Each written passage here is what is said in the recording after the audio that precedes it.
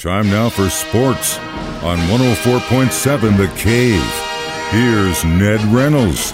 Mike, the intern, Ned Reynolds in the studio on a Friday morning. So get your recliners out, guys. You're getting some naps this weekend. The British Open is in full effect. It is indeed, and the second round is already well underway, but we'll talk about that later. It's a three-way tie at the end of the first round. Then the 5-under par 66. It was matched by players like 6'8" Christo Lemprecht. I know you're saying who? Well, he's an amateur from South Africa, and he managed to solve Royal Liverpool with a brilliant round of golf, joined by Tommy Fleetwood and Emiliano Grillo, who is from Argentina. All had scores of 5-under par 66, and they led the first round. Now, the second round is in progress. There's a 6-hour difference between the United States and Great Britain, but indeed that play is going on, and it's the last of the year's major golf tournaments. Exciting stuff, and again, as I started it, I'm looking forward to some naps this weekend, my man. But that's not the only place that actually has got golf going on. We've got it right here in our own backyard. Price Cutter Charity Championship in full effect as well at Highland Springs. Highland Springs is the venue for it. Price Cutter Charity Championship, one of the leaders, if not the leader, in charity giving on the PGA Tour. Over $19 million since the tournament was established in 1990. Leader in the first round, guy named Pearson Coody, and he shot a 9-under par. That's not unusual. These pros don't have the difficult time that the amateurs and the hackers would out at Highland Springs. Pearson Coody, whose twin brother Parker Coody is also playing in this tournament. Pearson, the leader at 9-under par, is one-time standout like last year at the University of Texas, as was his twin brother. And the name may be familiar to some of you who are longtime golfers. C-O-O-D-Y, Coody. Well, his father, Kyle Coody, played a little bit on the Korn Ferry Tour and previous tours. Never really made it big in the PGA, but Granddad did. From back in my era as a kid, Charlie Coody was a big winner on the PGA Tour, and that's the kid's grandfather. And grandson, Pearson Coody, is the leader. Huge list of challengers. Things will likely change as not only the day, but the weekend goes on.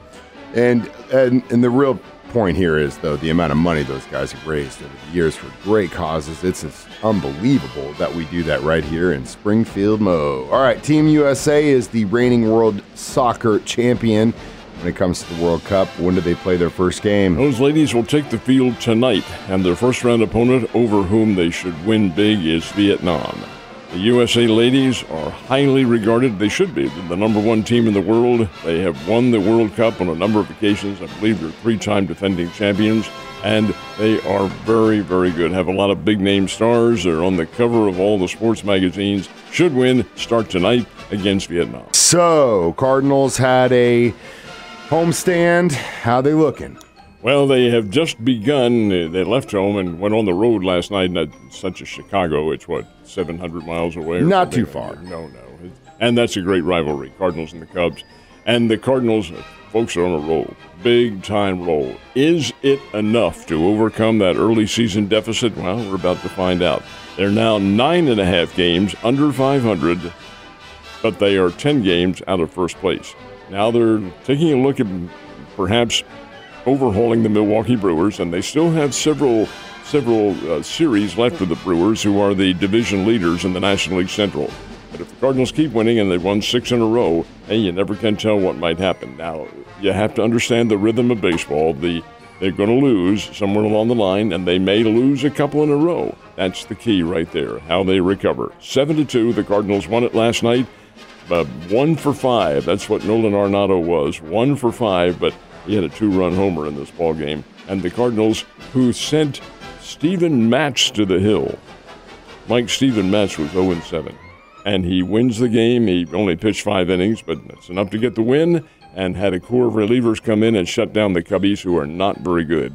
But nonetheless, Cardinals get the win. You have to beat them. And 7-2 was the final. They play again this afternoon at Wrigley Field in Chicago. And the weekend goes on. 6 consecutive victories now. The Cardinals don't look now. They're creeping closer. But with the trade deadline coming up at the end of next week, that's when it is, August the 1st, do they make any deals? I can see that general manager up there saying, wait a minute, why should we deal now? We're winning. Don't be don't be fooled by fool's gold. But let's see what happens. Yeah, but at the same time, I don't know. We'll see what happens. If they want to make any kind of push, they're going to need some pitching. Obviously, Kansas City Royals are out, but they haven't been doing too bad as of late. Not until yesterday. Yeah. Yesterday afternoon, and it's a warm day up in Kansas City. Detroit Tigers beat them by a score of 3-0. The Royals, they're playing for next year, and they're playing for the future, bringing in young kids, and that's the way you do these things. Give these kids some experience, bring them up from Northwest Arkansas down in Bentonville. And, hey, you just have to work with the team and get them better. And Detroit wins yesterday 3-0. Okay, Springfield Cardinals and the Arkansas Travelers, this may have been one of the sloppiest games we've ever televised, but the Springfield Cardinals win it 9-7. A game, Mike, I don't think I've ever done a game in which there were 4 hit batters. 4 of them. 2 of them, Mike Antico of the Cardinals, got plugged in the back twice in the game. I would have gone out the mound and challenged the pitch. Of course, you can't. You're going to get thrown out of the game if that happens. But over and above that, 4 plunked batters, 9 walks by the Arkansas Travelers, who are the best team in the Texas League, and a 9-7 win for the Springfield Cardinals after Arkansas had led 5-0. Springbirds playing better baseball.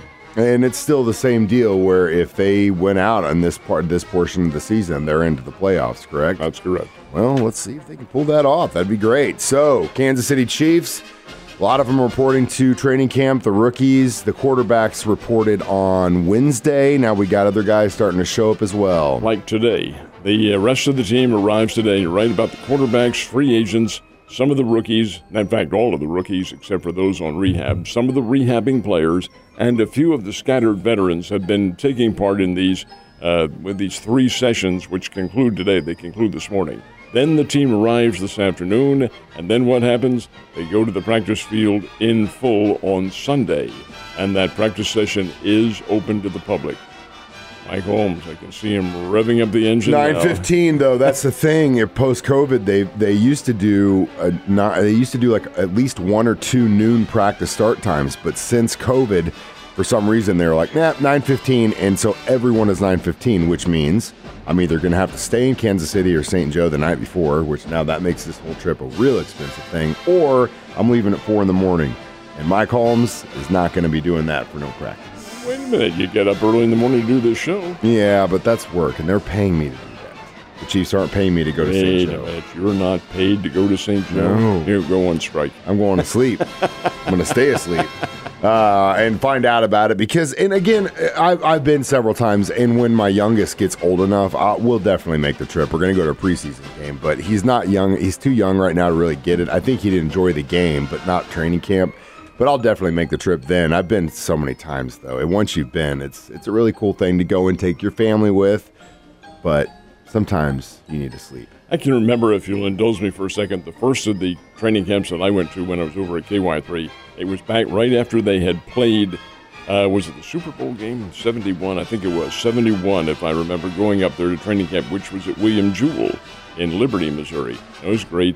And I must admit to you, even though I'm an old man, and I was much younger back then, but still intimidated by the size of those guys, the Kansas City Chiefs folks had at one time the largest team, and now I'm talking about largest physical team in pro football. And when those guys, Buck Buchanan and Willie Lanier and those people, oh my goodness, they are huge individuals. Yeah, Otis, they were mean guys, and that's why Ned minded his P's and Q's. I kept my mouth shut, I'll tell you. Yeah, that's for damn sure. He just smiled and kept walking. Ned, you have a great weekend, and I will see you on Monday.